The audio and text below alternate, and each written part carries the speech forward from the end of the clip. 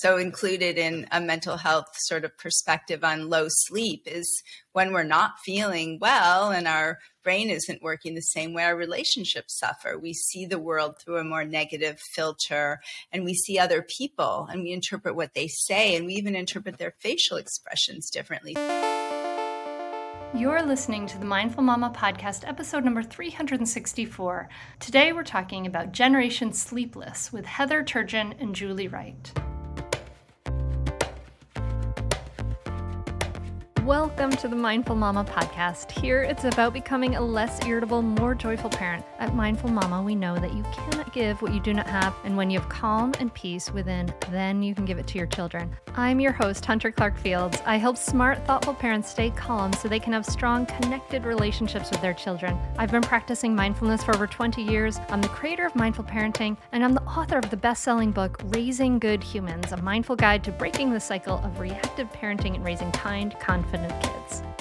Hey, welcome back to the Mindful Mama podcast. I am so glad you are here. Listen, if you haven't done so yet, please go ahead and hit that subscribe button so you don't miss an episode. And if you get anything from this podcast, if you like the podcast, please do me a favor.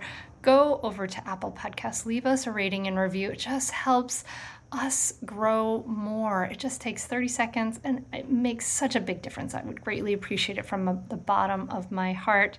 In just a minute, I'm going to be sitting down with Heather Turgeon and Julie Wright, who are psychotherapists and the authors of The Happy Sleeper and Now Say This. And their new book, which we're going to talk about, is called Generation Sleepless: Why Tweens and Teens Are Not Sleeping Enough and How We Can Help Them. And this is for you, obviously, if you're the parent of a teen or tween, but also if you are the parent of a younger child, because you're going to hear also about how to help younger kids, little ones, sleep better, and also you're going to learn how to set up healthy habits for when they are older. Right now, teens are the most sleep deprived of any part of the population. Only 10% of teens are getting healthy sleep on a regular basis. And this lack of sleep is lending to the mental health crisis in tweens and teens. And so we're going to talk about how we can help kids get better sleep, of course, how to get kids of all ages to get better sleep, how to set limits, and we're going to talk about limits and how we parents let go of limits way too early. This is a very powerful, very important episode that you're going to want to listen to, you're going to want to share with your friends, because this is such an important issue. And now join me at the table as I talk to Heather Turgeon and Julie Wright. Glad to have you, and I'm so excited to talk about your book, Generation Sleepless, because I feel like we're learning so much about how incredibly important sleep is for adults, right? Like we're learning it is like linked to like Alzheimer's and all kinds of things as far as, you know, adults and how vital it is. And we are often, I think, like really on it maybe when our kids are little, but they're like, especially as a mom of a 12-year-old and 15-year-old, the world is not set up for them to sleep well at all. So maybe you can like kind of give us a lowdown of what the problem is and what's going on for tweens and teens now for sleep.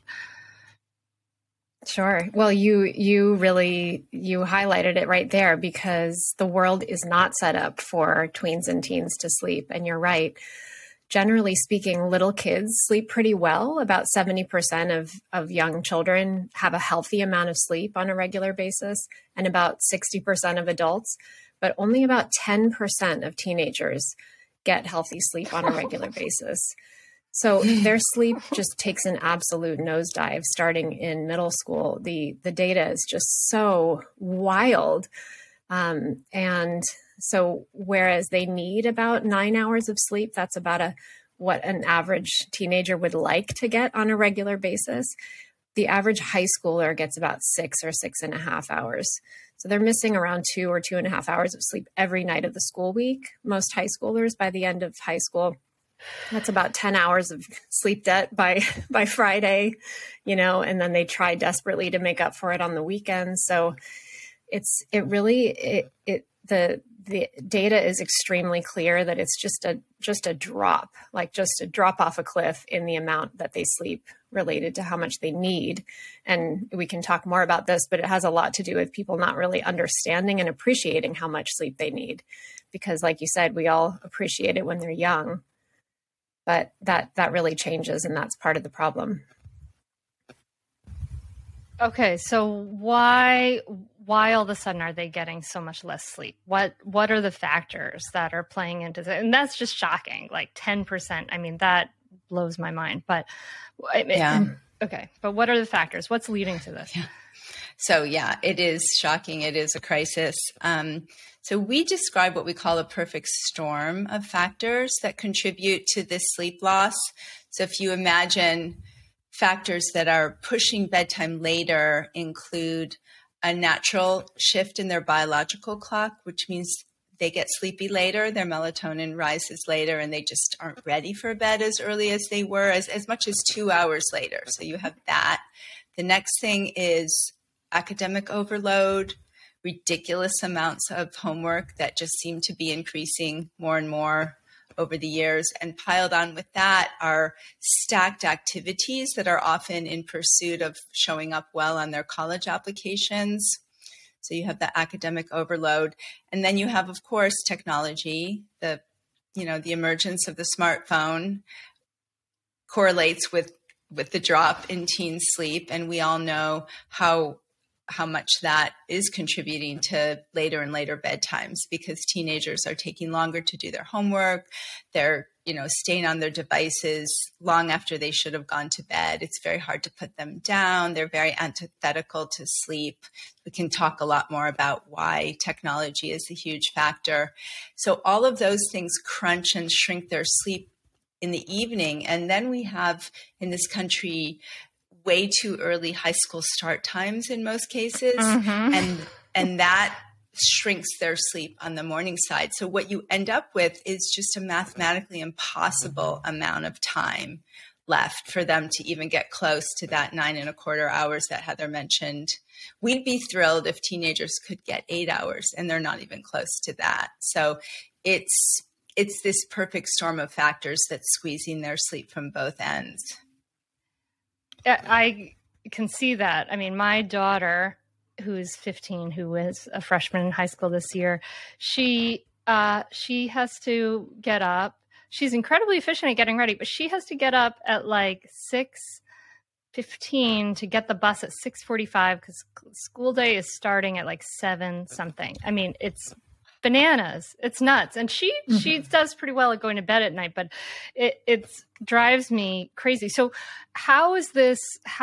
what is this doing to our teens? Like, I can imagine, I mean, if I'm not getting enough sleep, I am crabby, I'm miserable.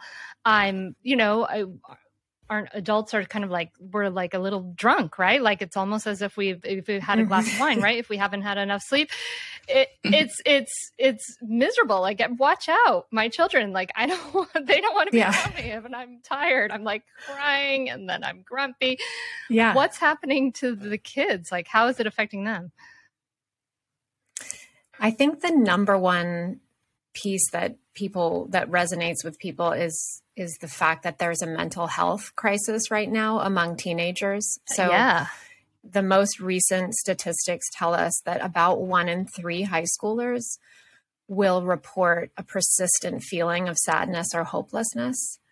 And 1 in 5 have made a seriously contemplated hurting themselves. And that's shocking. That's it's a significant increase from 10 years ago. And if you map out the climbing rates of mental health issues and the declining amounts of sleep, they perfectly match each other.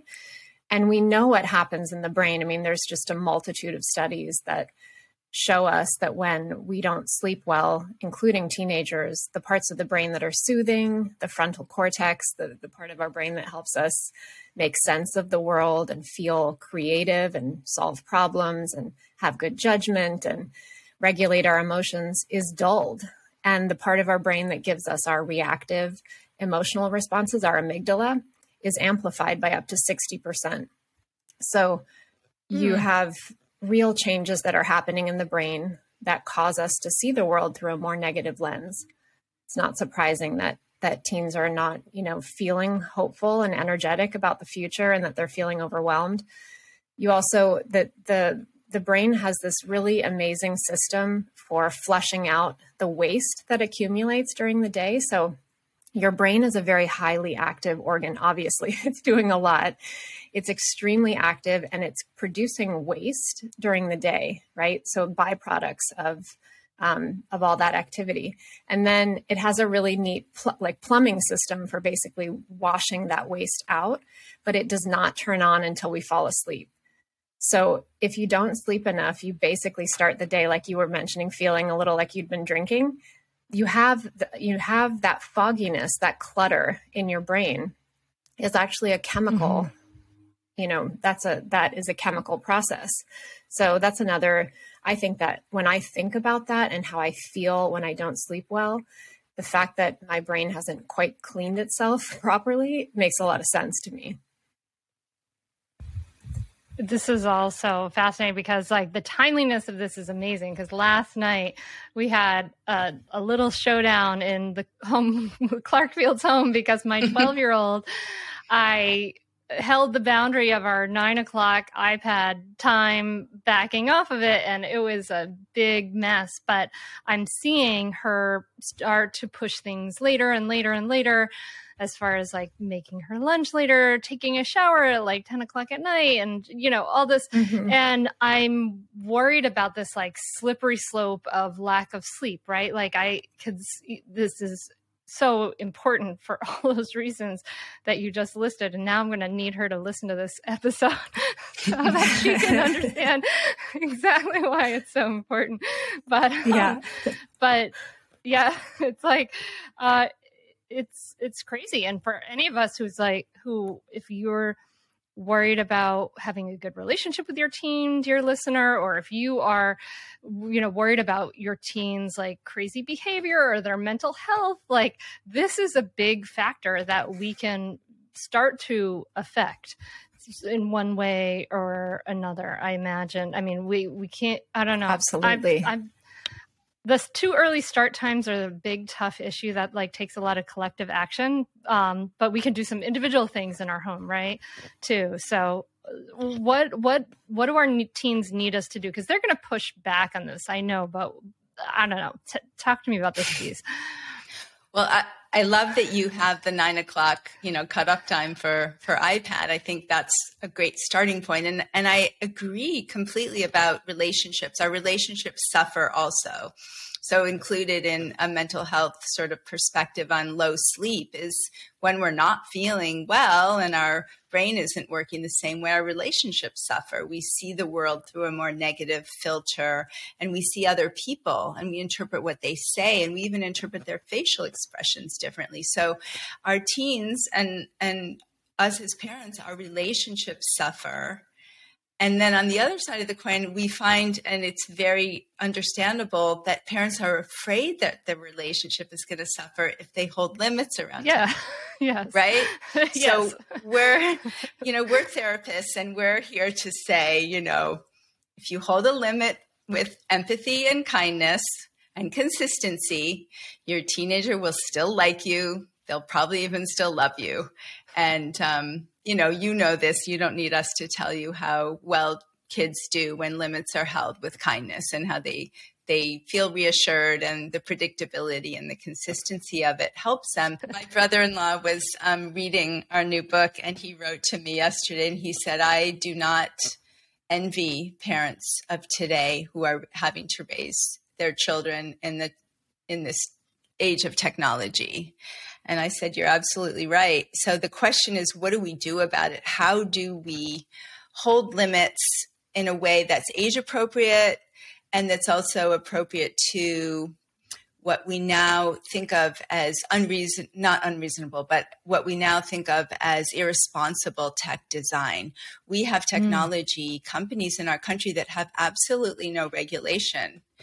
Europe has just enacted something called the Digital Services Act, which is one of the facets of it is designed to require accountability just like the FDA in our country regulates our food and our drugs, we need to have technology regulated. And right now it's like the Wild West out there. And we are the victims of companies that could care less about our kids' sleep or their mental health or anything. They just want to make money.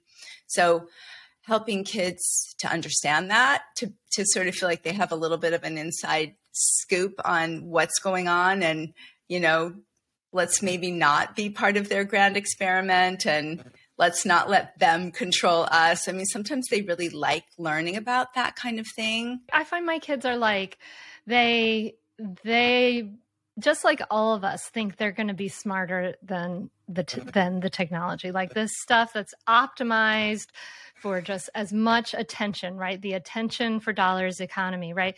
And it's optimized for you to just have as much attention as possible. And they think, like my kids think they're kind of too smart for that. And I'm like, I'm not too smart for that. I'm like susceptible to this. Like, you're 12, your brain isn't fully, that's my frustration with my kids there with that one. Well, if they have a hard time putting it down, and if they can't stop thinking about it, and if they get cranky, then those are signs that they're becoming addicted to it, So I guess that's part of the education piece, but it's a challenge. It really is a challenge. What Heather and I will always say is, especially like a great example is having a 12-year-old, is we find that parents let go way too quickly. They just let go of limits and structure around technology way too early. And so with a 12-year-old, the more you sort of instigate family habits around what we call wind down time, bedtime routines, family time, connection time, all of those things, where it just becomes, Heather can describe what she does because she has similarly aged kids, and she's got them so used to the routine that I don't think they really think too much about bucking it. Okay, cool. Yeah, that's we've true got in the family, like we try to like plug things in downstairs, but what else can we do? What are the things you do? Tell me about what you do, Heather. Well, I think I can't say that technology isn't coming from my family too. I mean, we have the similar to what you're describing. It's not, we are not immune to that. And especially after the pandemic, during the pandemic, and still, did I say after the pandemic? Because I think we're still in it. Whatever. Since COVID, I honestly, technology invaded our life in a way that I was just, now looking back, it was so clear that we had very good boundaries around technology before the pandemic. So my kids are similar ages to yours. We didn't have any screen time during the week at all. And it just was an accepted thing. And then all of a sudden the wheels came off, I felt like I had no control anymore, and it just really took over our lives. So now it seems like we're all trying to figure out how to peel it back a little bit and to put some healthy boundaries around technology. So I think, I'm very empathic to the struggle because I am experiencing it every day myself. But some of the things that we do around sleep, it means that we have my kids, let's say their bedtime is 9:30. Around 8 o'clock is when everybody's devices go off. So any individual devices, somebody's working on a computer or playing a video game, everything goes off. All the personal devices go off at 8 o'clock, but that's because my kids don't have homework really. So that's a tricky part, but for us that works. And then from 8 forward is like our wind down time. So we'll watch a movie. I try to make it so that it's not just we're getting rid of things. We're not just getting rid of technology. We're actually drawing people into the wind down time with things they like to do. So everyone's excited to watch Saturday Night Live. Right now we're like really into SNL. So we are excited there's a new episode and Doctor Strange is on. So it's not just what we're not doing. It's what they're actually drawn to do. So watching a TV show in the living room is perfectly fine for sleep. That does not suppress your melatonin to watch TV from a distance. Cool. So And also watching a television show or a movie as a family is actually a great way to lure everybody to the couch, to start winding down. I also go around, I kind of mimic what's going on outside with the sun. So if the sun is going down, I'm starting to think about the home lights going down too. And by total darkness, I've basically turned off all the lights in the house. Your eyes adjust very well. So I will, I'm systematically turning off almost all the lights except for a couple of lamps.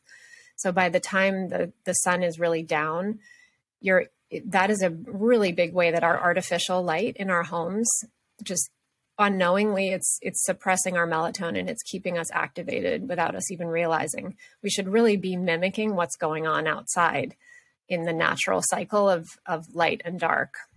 And that's true of the morning too. And we can talk about the importance of morning sun because that's a really big one.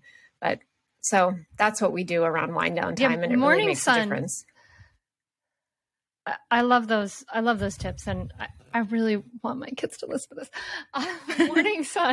Morning sun really helps us wake up, right? Like if we can get outside, I hear during like the first, get outside for 20 minutes or something in the morning, like it helps you to sleep better at night, right? Does that help your sleep later? It really does. Exactly. That's great that you know that. Yeah. The morning sunlight within about, ideally as soon as possible after you wake up, it could be within the first hour or so. And you don't even need 20 minutes. It depends on how bright the sun is that day, but somewhere between 2 to 10 minutes of real sunlight, not just through the window. What it does is it pushes go on your internal clock. It sends signals to your brain that it's time to be awake. Your melatonin goes down, your cortisol goes up, and this is alerting. This helps you focus and feel awake.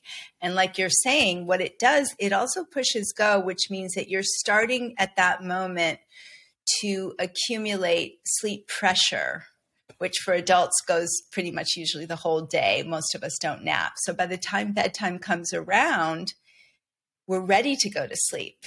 Whereas if we don't get that early morning sunlight, it might be harder to go to sleep because the pressure hasn't built as high throughout the day. So this is a common thing we do with teenagers who will say, well, I try to go to bed early, but I can't fall asleep. But they're either sleeping in too late or they're not getting any sun in the morning. They're not getting any light. So the pressure doesn't build. And by the time that reasonable bedtime comes around, they're really not tired yet. But if they get that early morning light, we have all kinds of ideas in the book about, well, teenagers not going to school in the dark is a good place to start, but also about walking to school or having some early activities at school outside, of course, depending on the weather. But even if it's cold, they could have an early, run around the field or something just to get that sunlight first thing in the morning.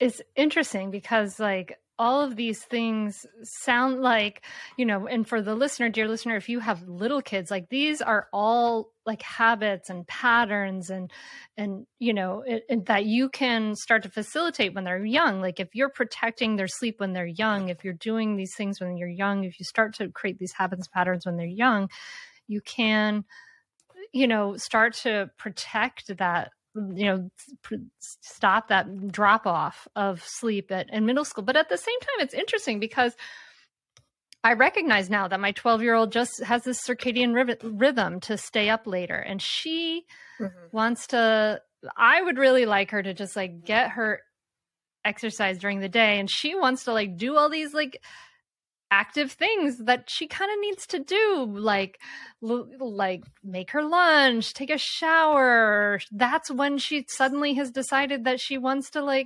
tidy her room. And I'm like, well, honey, this is not helping you go to sleep later. But she says, Ada, whatever, that sleep is fine. So, but these are obviously things that we can start and start these habits when they're young, right? If we are modeling this, then it's just the norm in your house. That's the ideal, I imagine. That is, yeah. I think that's really the way to do it, is that if you have an elementary schooler, and I talk to a lot of parents of, 4th and 5th graders who are starting to consider having phones. They're the kids are messaging each other a lot. They're already starting to feel that pressure to be socially connected after dark. And so that's kind of a tipping point, I think, is the end of elementary school where you start to feel like, oh, wait a minute, everybody else is kind of thinking about. I mean, I think that the saturation of the smartphone is getting younger and younger. So I forget what the percentage is of 8-year-olds who own a smartphone. I mean, it's surprisingly high. It's like 20% or something like that. So I think that's true, that we want to consider holding on to those things. And then when kids go to middle school is when I think a lot of parents feel like, well, that's their turning point in independence. And now I should let them, kind of be in charge of these things. And it just feels like I've seen it myself and I've experienced it, is like a little bit like, oh, wait a minute. I don't know what happened to all our good sleep routines and expectations. They kind of just went away. But I think kids still need connection with us. And they maybe part of it is that we start to interpret their behavior as like, well, their friends are more important, and I still think that the family rituals it's a really good opportunity to preserve family rituals. So, maybe just putting a little more weight on. Yeah. Yeah, like family is so important too. I think what you're saying, what's kind of underlying what you're saying is like, yeah, friends are important, and that's true. They become more important at that time, but that doesn't mean you're going to say, okay, I'm letting the friends run the show. Like, you still want to have a close relationship with your teen and tween so that you can have that influence that is so, so important, because there's some really serious and big, bigger issues. Definitely. Yeah. Yeah. I would say also that, taking a shower and making her lunch, that kind of falls into what we would consider bedtime routine activities, because she's not on technology. It's not highly stressful. It could be absolutely part of her routine. I think the key is to, getting to a point where she finishes her routine at about the same time every night. And that, that after that, she's relegated to, reading a book in bed, or, really getting into bed at a certain time. And, those even though her biological... I was just going to say those constitute a wind down routine. It doesn't seem like a routine, but it is. It's wind down time. As long as the house lights are pretty low, if she's taking a shower and, like Julie said, and doing those things, that's part of wind down, definitely. And then bedtime routine is maybe more like reading and those activities. Okay. Thank you. You guys are reassuring me. Well, and if she has to get up so early, she has to get up at 6:15. She's 12 years old. I mean, we'd like her to be in bed by, if she went to bed at 10:15, that would only be 8 hours. So we'd really like her to be in bed at about 9:30, go to sleep at about 9:30. And what happens is, even though her biological clock may really want to stay up a little bit later, having the regularity of going to bed and waking up at about the same time every day will train her internal clock for those times. It is mutable. We can change it. Okay, cool. So you guys mentioned like 5 different things. We have 2 early start times: tech, stacked activities, academic overload, and the shift in the biological clock. What about the stacked activities? This is probably another place we can have some impact. We want our kids to, a lot of parents feel a lot of pressure to do a lot of things. And we know that teens, it's good for them to have some structure. Like, their brains are a little chaotic. I think activities are good to some extent. Like, my girls do scouts, and it's so good for them to like see their friends every week and have the structure and do the campouts and all these different things. But there's a tipping point, right, where it becomes too much. Yeah. I think that's exactly the way to think about it, is what is that tipping point? Because I agree. And I think especially with technology, I feel like the more my kids have to do after school, kind of the better, up to a certain point, because anything they're doing, going to cross country practice, my daughter's in Girl Scouts too, swim, all that stuff, there's no technology, right? And they are getting the face-to-face interaction, which is so important. And they're out there with There's just so many reasons we could go on and on about why extracurriculars are so important and so healthy, being part of a team and all that. So I think it is really about finding the tipping point where it becomes so much so that they're not able to really take care of their basic needs, and I think actually sports coaches have a lot of responsibility for that too. And we like to talk directly to sports coaches because they schedule unreasonable times, and there's just kind of a calculation that athletic coaches can do, taking sleep into consideration, because sleep has so much to do with athletic performance. Sleep, talk to professional athletes. They all know the importance of sleep, and many of them have sleep coaches, like hire people because sleep is so important to athletic performance. It reduces the risk of injury, all of that stuff. So we in many ways, we don't like to put the responsibility on parents and teens solely to solve this problem. We actually need the coaches to understand the importance of sleep and to take that into consideration when they schedule, a 5:45 swim meet in the morning. So it has to be a team effort. But I think finding that tipping point is exactly what that should be the conversation at home, is like, where are we? How do we make decisions, not feeling too much pressure to do this? And what do we really like to do? What's quality over quantity, maybe? Mm-hmm. Yeah, we meet teenagers who have crossed that tipping point because they're so worried about their college applications that they're doing way too many things, and it's not necessarily because they really want to or are really enjoying it, but they're just really driven.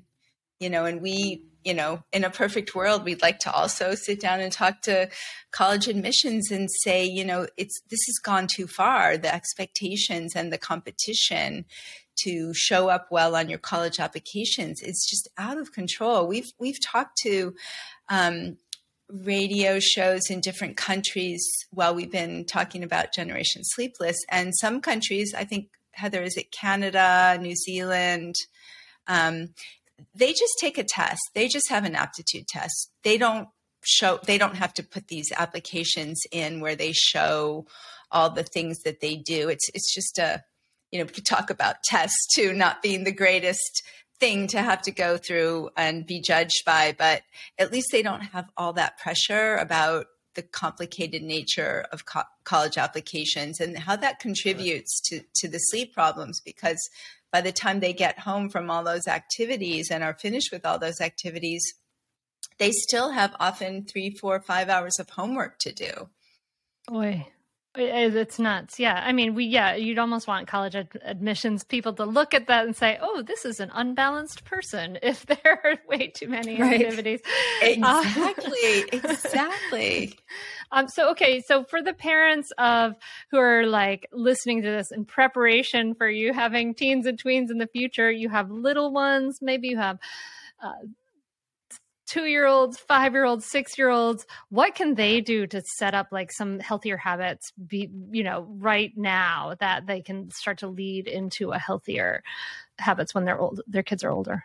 Probably technology and wind down time are the good things to start talking about. So wind down time is important for everybody. It's even important for little kids, as we know, because kids can really like ramp up before bed. We work with a lot of families with young children, and a lot of them will say, my 2-year-old, my 5-year-old just isn't tired. They're like going wild before bed. And that's, so that's partly because of how the circadian system works, that we have a second wind before we fall asleep. But it's also an opportunity to really think about wind down time. And like we were describing with the lights, dimming the lights, having a family ritual, something where you come together during wind down time. So wind down time is 1 to 2 hours before bedtime. And so putting a wind down time in place and talking about it as wind down time. So like my kids will say like, can we do XYZ? And I'm like, oh no, it's wind down time. You can just use that language so that everybody just, knows it. I also think it's really healthy to have the morning sun be part of everybody's, morning routine. So try to just come up with a nice way to start the day that isn't on technology, that maybe is like, has something to do with walking the dog or being outside or just eating breakfast outside, so that that becomes part of the expectation, just part of the family rituals. And I mean, technology is probably the biggest one, not letting technology creep into your wind down time. All right. So just to remind everyone, this is so vital for our kids' health, so vital for our relationships, so vital for their happiness, their mental health. If you want kids who can regulate their emotions, all that, like sleep is incredibly important, right? Like, what are the benefits that we are talking about here, Julie and Heather? Yeah, you just listed a bunch of them. So obviously, we always like to talk about mental health first. So improved mood, improved sense of positivity, improved relationships, better decision-making, less dangerous risk-taking, fewer car crashes, less substance abuse, stronger immune system. Body has a better ability to regulate weight when we get enough sleep. There's a whole science about that. And, there are lots of things that around learning and memory too, that improve greatly. Focus improves greatly. There are lots of long-term health benefits from sleeping well, which, children don't care that much about. But I think as a parent, it's important to know that the science is coming in really hard and fast on the long-term health benefits. I mean, you mentioned that early on. I mean, it's just pure survival, and longevity is something that we get when we sleep well. Yeah. All right. Awesome. And I want all of those things: mood, positivity, long-term health, all of those things, mental health. Okay. All right, cool. So I would say it seems like kind of what I'm getting from you guys is like the number one thing we need to think about is the piece that we have a lot of control over, is the piece on technology. And so we're going to be holding some limits. We're going to be holding some limits with empathy. Any final tips on like how to hold those limits when we're taking away the iPad and our child is freaking out and they say 2 more minutes, like 1 more minute, 3 more minutes? What do we do in those situations? Any tips for us in that place? That is, I know it's such a tricky one. I think knowing that they will come through it. And if you really hold the limit, and if you end up having to say, I'm so sorry, I don't want to do this, but I have to turn it off for you, it looks like you're showing me that you're not able to do it yourself. And doing it in a respectful way, but a really clear way, it will wash out of their system. It will within 5-10 minutes. We all know that experience of then they're kind of despondent and restless, and they're upset. And then it washes away, and then they come back to us. So don't give up. Don't worry about that process. All right. And I think what you said before, consistency, right? Like, I think that's, that for me anyway, is like, oh yeah, consistency. That's needed in my world. Yeah. Kindness, empathy, and consistency. Because if they feel like there's just the tiniest iota of chance that you'll relent and give them more time, they're going to keep fighting for it. Whereas if you are consistent, they'll eventually, let go more quickly. And if you, we always say lead with empathy. Say, I know how much you don't want to do this right now. I know you're really into what you're doing. I totally get it. I have the same feeling when I'm on my devices. I get it. It's hard, but, and then hold the limit. Yeah. Yeah. This has been so helpful, Julie and Heather. Thank you so very much. I really appreciate your time and your expertise in talking about this. If people want to find out more about what you're doing, Julie and Heather have 2 other books, The Happy Sleeper and Now Say This. Where can they find you? Where our website is thehappysleeper.com, and on Instagram and social media, we're at The Happy Sleeper. And Generation Sleepless, The Happy Sleeper, those books are available everywhere. All right. Awesome.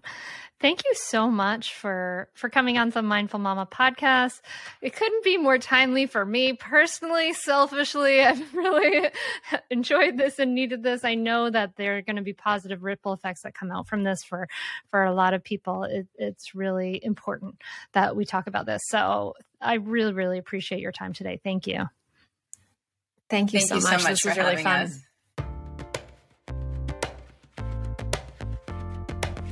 A powerful episode, right? I mean, this sleep issue is huge. We have to be part of the process, part of the, changing this. Ugh, it's so frustrating. Maggie is in a school that starts super early. It drives me bananas. Listen, if you loved this episode, if you got something out of this episode, please do share it with your friends. Take a screenshot. Share it on your your group chat with your friends. Share it on your Instagram stories and tag me in it at Mindful Mama Mentor. And I cannot wait to see what your takeaways are. Thank you so much for listening. I hope that you have some beautiful moments I hope you get some good sleep this week. My family and I are returning from an amazing visit. I have a friend on the Big Island of Hawaii, and we were able to visit there. It was so beautiful. What a magical place. So we ate so many fruits and swam. It was lovely. And yeah, right now I'm kind of jet lagged. We're getting home from it. That 6-hour time difference for us. So sleep is close to home issue these days. But I hope you are also seeing beauty in your life and also working on getting enough as the sleep that you can get. And I also wish you, for all of us, for you and me, to lean into what we can appreciate today, to try to see with fresh eyes, to lean into the beauty in our lives and the joy. And I'm wishing you a beautiful week, my friend. Thank you so much for listening. Namaste.